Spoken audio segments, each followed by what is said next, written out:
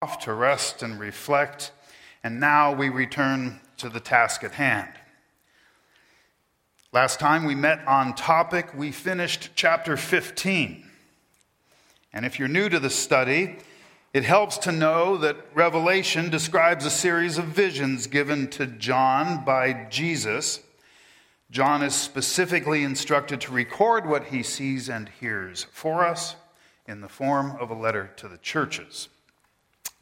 Like the remainder of Scripture, the book of Revelation tells the consistent story of God's own mission to redeem lost sinners throughout the earth and to save us all from the twin scourge of sin and death.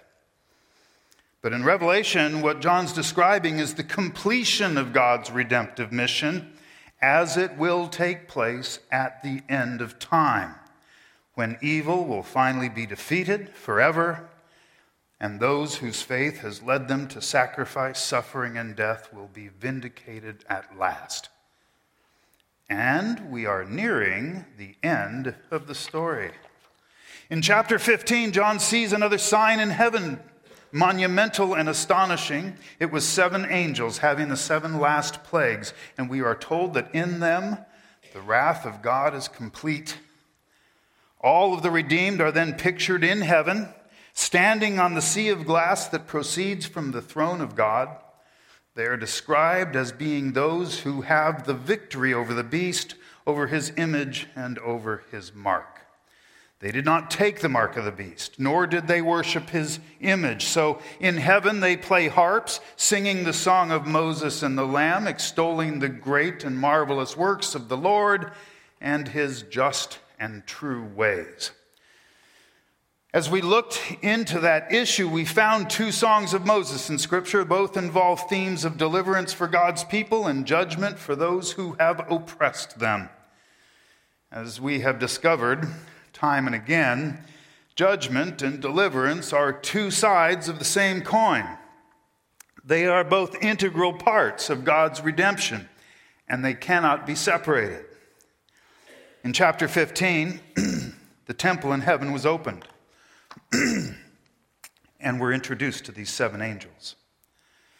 They were given 7 bowls, golden bowls, full of the wrath of God who lives forever and ever.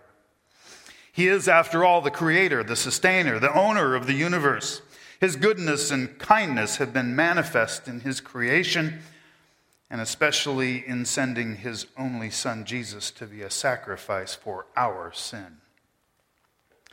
But as part of his plan to redeem us and the rest of his creation, God's judgment on the forces of sin and death is an utterly inevitable consequence. So what John is describing here really is the end of an era in the history of the world. The age where sin and death have held sway over the earth will soon be over. And then we will finally see the full advent of the kingdom of God who lives forever and ever. As chapter 15 closed, we were told that the temple was filled with smoke from the glory of God and from his power. Indeed, the smoke of God's presence was so thick, we are told that no one was able to enter the temple till the 7 plagues of the 7 angels were completed. So, the anticipation is palpable as God is about to send down his final judgment on Satan and his followers. All of heaven and creation itself is now overwhelmed with an air of expectancy. Which brings us to our material for this morning, beginning in Revelation chapter 16 at verse 1. Then I heard a loud voice from the temple saying to the 7 angels, "Go and pour out the bowls of the wrath of God on the earth." Well, the first question that comes to mind, who does this loud voice belong to? Well, we are told that it is a voice from the temple, but is that by itself enough to resolve the question? In this case, I believe the answer is yes. Once again, the word here that John uses refers to the Holy of Holies. It's where God made himself present with his people in the days of the temple and the tabernacle. And when we left off, the smoke from the glory and power of God was so thick, no one was able to enter. So if God was the only one in the temple, and no one else could enter, it's reasonable to conclude that a loud voice from the temple would have to come from God himself, directly. And even if you could make a case for the announcement proceeding from some kind of angelic messenger, it would still be a command from God, even if issued indirectly. In either case, the command ultimately comes from God, and as such, it reflects his perfect decision and his perfect timing. And yes, it means God is ultimately responsible for what he sets in motion. So then, God instructs these 7 angels to go and pour out the bowls of the wrath of God on the earth. Some translations specify 7 bowls. The word for bowls is rendered vials in the King James Version, but it's a word used to describe any kind of bowl or even a deep saucer that may hold a quantity of material. And while the use of bowls may seem rather modest, it's not about the size of the container so much as it is about the contents. Now, we may pause to ask what it is that God's so angry about that his wrath would fill 7 bowls. The consistent answer is that God's wrath is directed at the evil that brought sin and death into the world. His wrath is directed at the evil that deceived and doomed so many souls to eternal torment. And as far as it concerns those earth dwellers who bear the mark of the beast and worship his image, it will largely be a torment of their own making and one entirely of their own choosing. Because you see, time and time again, the opportunity to repent has been offered and rejected. What more can be done? God's forbearance appears to have run its course. Now, the word for pour carries its ordinary meaning, but it's also a metaphor for anything that is bestowed or distributed broadly or generously. Thus, in this case, the idea of God's wrath poured out foreshadows a dreadful result. And recall that the number 7 is the number of completion, as in the 7 days of creation. So these 7 bowls contain what may be said to be the full measure of God's wrath toward evil in the world, just as they represent God's plan to complete the redemption story and bring an end to sin and death. Finally, notice that God instructs these 7 angels to go and pour out the bowls of the wrath of God on the earth. Now, as we will soon see, the plagues that are described here from these bowls will affect various parts of the earth, and they will do so in the same sequence that we saw with the trumpet judgments back in chapters 8 and 9. The initial sequence of impact will begin with those on the earth, then it will move to the sea, then to the inland waters, later to the sun, and so on. But whereas the trumpet judgments affected only 1/3 of their respective targets, this time the impact is complete. Now, scholars note that this kind of repetitive pattern suggests that Revelation is not simply predicting a neat sequence of events that unfold in a linear fashion, one after the other. Instead, there is a sense in which the book repeats a similar message of warning in multiple ways. Of course, this can make it hard for us as readers to discern where we are on God's timeline. But then again, predicting the future is not the purpose of the book. Instead, that's the sort of thing that's specifically discouraged, because it tends to make us miss the point. And after all, the point is to be aware that our choices matter, that God will judge the world, and we must decide in this life whom we will follow. In the end, there are only two options: Jesus on the one hand, and everything else on the other. The choice is clear, if not simple. And when taken seriously, then, the book of Revelation will strip away any sense of security you may have. It should function as a near-death experience that will rid you of any apathy or self-assurance you may possess. Verse 2. So the first went and poured out his bowl upon the earth, and a foul and loathsome sore came upon the men who had the mark of the beast and those who worshipped his image. Notice there was no debate or hesitation among the angels, at least not as far as we're told. The command is given, and the angels comply, in turn, in order, methodically, one after the other. We are told that the first angel went and poured his bowl upon the earth, and as a result, a foul and loathsome sore came upon all the men who had the mark of the beast and on those who worshipped his image.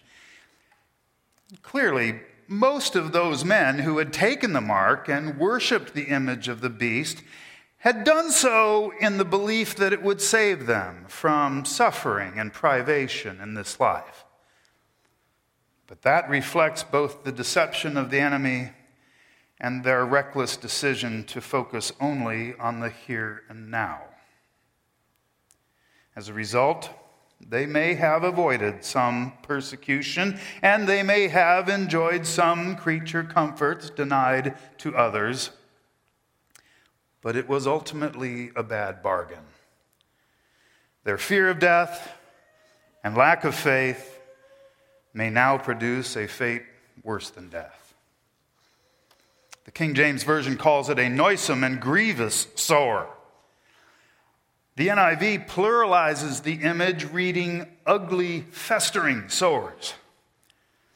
Yet read in the singular tense, you may appreciate the vague implication that the sore, singular, presents itself on the very part of the body where the person has taken the mark, either on the forehead or on the right hand. Now, I'm not sure if that's true. The text doesn't specifically say that. But as one scholar put it, the mark of idolatry is now matched by a sore that brings affliction. And whatever adjectives may be employed in your particular translation, the Greek word John uses for sore refers to the kind of sore that is infected and actually festering. It's a suppurated wound, a sore that's discharging pus. Yes, and I get it. It's gross and disgusting. But there's a very real sense in which this is what our sin and rebellion looks like in God's eyes. Of course, these sores are real, but they're also a metaphor for the effects of evil and sin in the world. In his novel, The Picture of Dorian Gray, Oscar Wilde portrays a man who remains young and handsome despite his descent into debauchery. But the image of the man in the portrait duly revealed all of the scars, wrinkles, and boils of his personal corruption. Perhaps here, the foul and loathsome sore that came upon these men openly reflected the depravity of their own rebellion, a rebellion most clearly illustrated by their decision to take that mark of the beast and worship his image. As is frequently the case, what appears to be God dispensing judgment is also God revealing the natural consequences of our own choices. Now, if this were the simple application of retributive justice in an eye for an eye sort of way, one might actually expect that God would simply kill these unrepentant earth dwellers, the same way they killed the prophets and the martyrs and God's two witnesses, without mercy or pity. But that doesn't happen here, at least not yet. The sore that God inflicts on those who follow the beast may be grievous, but it's not as severe as the death the beast inflicted on believers. Instead, it's more like the sores that came upon the Egyptians before the Exodus. It presses people, even now, to repent of their pagan practices. But in discussing the spiritual implications, let's not forget the practical implication of such an event taking place worldwide. With such a universal disaster, medical supplies would almost surely be exhausted in a few days. Victims would be annoyed to distraction, and all normal patterns of activity would be adversely affected. Verse 3. Then the second angel poured out his bowl on the sea, and it became blood as of a dead man, and every living creature in the sea died. Once again, recall the parallel sequence with the trumpet judgments. First on the land, then on the sea. As we consider the way these plagues seem to cycle themselves over, notice how parts of the story are being subtly repeated and expanded, as if for emphasis. It would appear that God is incrementally trying everything at his disposal to reach lost souls and draw them to their own redemption. The price has already been paid. The cross has already been endured. All that's left is for the sinner to repent, to turn away from their sinful pride, to turn back to God in humble faith. But is it possible in this context? One may argue that once a man takes the mark, he's beyond redemption. But we may also infer, I think, that he takes the mark because he is beyond redemption. In either case, God does not appear to have given up, even though his efforts may yield no further harvest. It is almost as if God is anticipating criticism of his judgments, so he bends over backwards to make sure every person has every opportunity to come to saving faith. Just so, we're now told that the second angel poured out his bowl on the sea, and when he did, the sea became blood as of a dead man. Now, there's a paradoxical aspect to this phrasing, because in ancient times, people thought of blood as the seat of life. But here, we're clearly told that the sea became blood as of a dead man. Lifeless blood. Cold blood. In modern times, the term cold blood has come to mean ruthlessness or a particularly deplorable absence of conscience. You may recall that In Cold Blood was actually the title of a nonfiction book by Truman Capote detailing the gruesome murders of 4 members of a family on a farm outside a small town in Kansas. Of course, it may not be wise to impose modern images on ancient language, but on the other hand, these same biblical images may well be at the root of our modern idiom. Those who have taken the mark have been complicit in the suffering and death of Christians in these end times. At best, they tried to make provision for their own comfort and safety, while ignoring the slaughter of innocents all around them. So God now addresses this cold-blooded attitude with a suitable response. In his wrath, the sea became blood as of a dead man, literally and symbolically a dreadful thing. The scholars debate the precise nature of the effect being described, with some suggesting that it's really nothing more than a pervasive red tide which is responsible for causing havoc among marine life. But look, the text says the sea became blood. It does not employ language of simile except to describe the blood itself as of a dead man. Nevertheless, this is a devastating event for mankind. Notice that as a result, every living creature in the sea died. Roman civilization in John's day was nothing if not a seafaring culture. The bulk of all trade and commerce were conducted on the sea. Furthermore, the fishing industry was critical to the economy, and seafood had a prominent place in the diet. All of this would suggest an epic tragedy to a first century reader.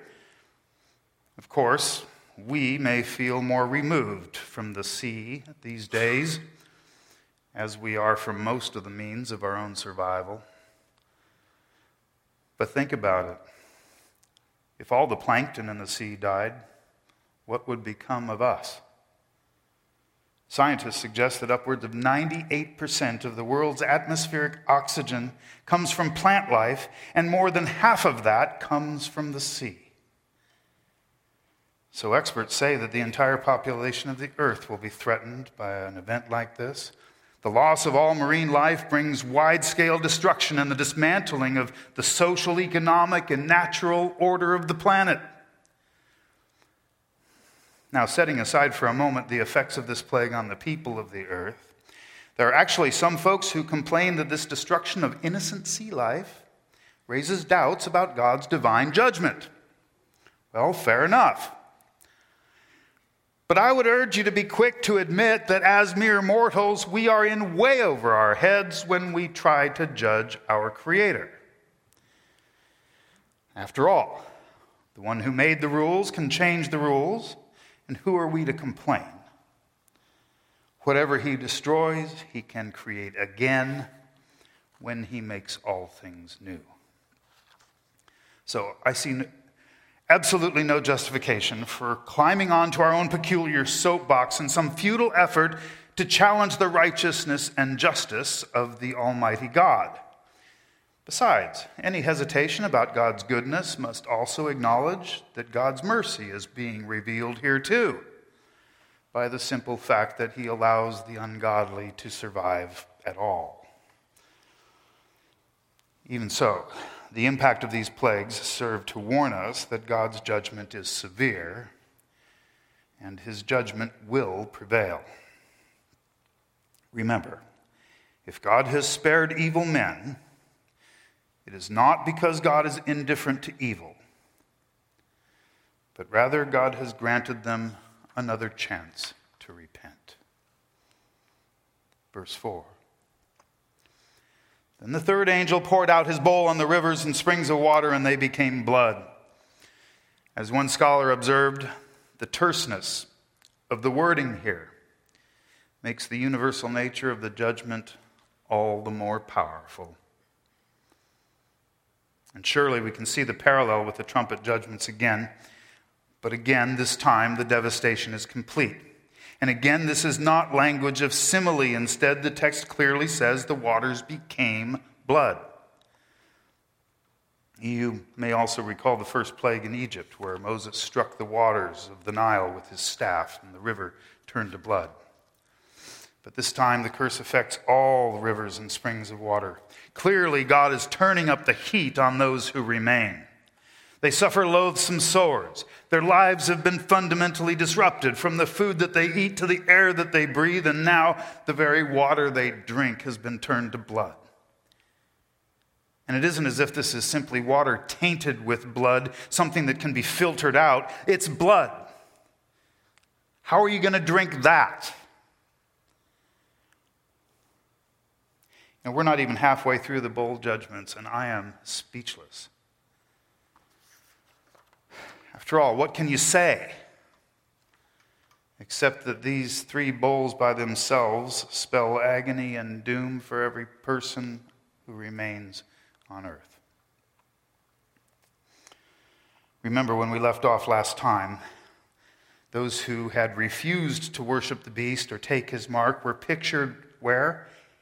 In heaven, standing on a sea of glass, having harps of God, extolling God's virtues in song. And while the story is not presented in a strictly linear or chronological fashion, still it makes sense that the enemy has, by now, slaughtered all of the faithful who remained on the earth. So all who remain are earth dwellers who have elected to follow Satan, take the mark, and worship the beast. What's being described here isn't mere tribulation. This is quite clearly the wrath of God that's being dispensed. And as believers, we know that God did not appoint us to wrath, but to obtain salvation through our Lord Jesus Christ. God's word has given us this assurance. When we are saved by grace through faith in Jesus, we become God's own possession. In love, he may discipline us. In ministry, he may challenge us. And in this life, he may even call upon us to suffer for the cause of Christ. But he will not visit his wrath upon us. For we have been redeemed. We have become children of God. And God's wrath does not fall on his children.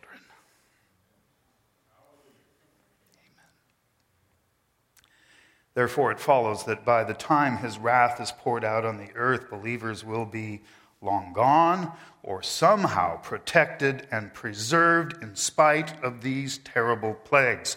One way or the other, we'll be spared the horror, even though, who knows, some may live to see it.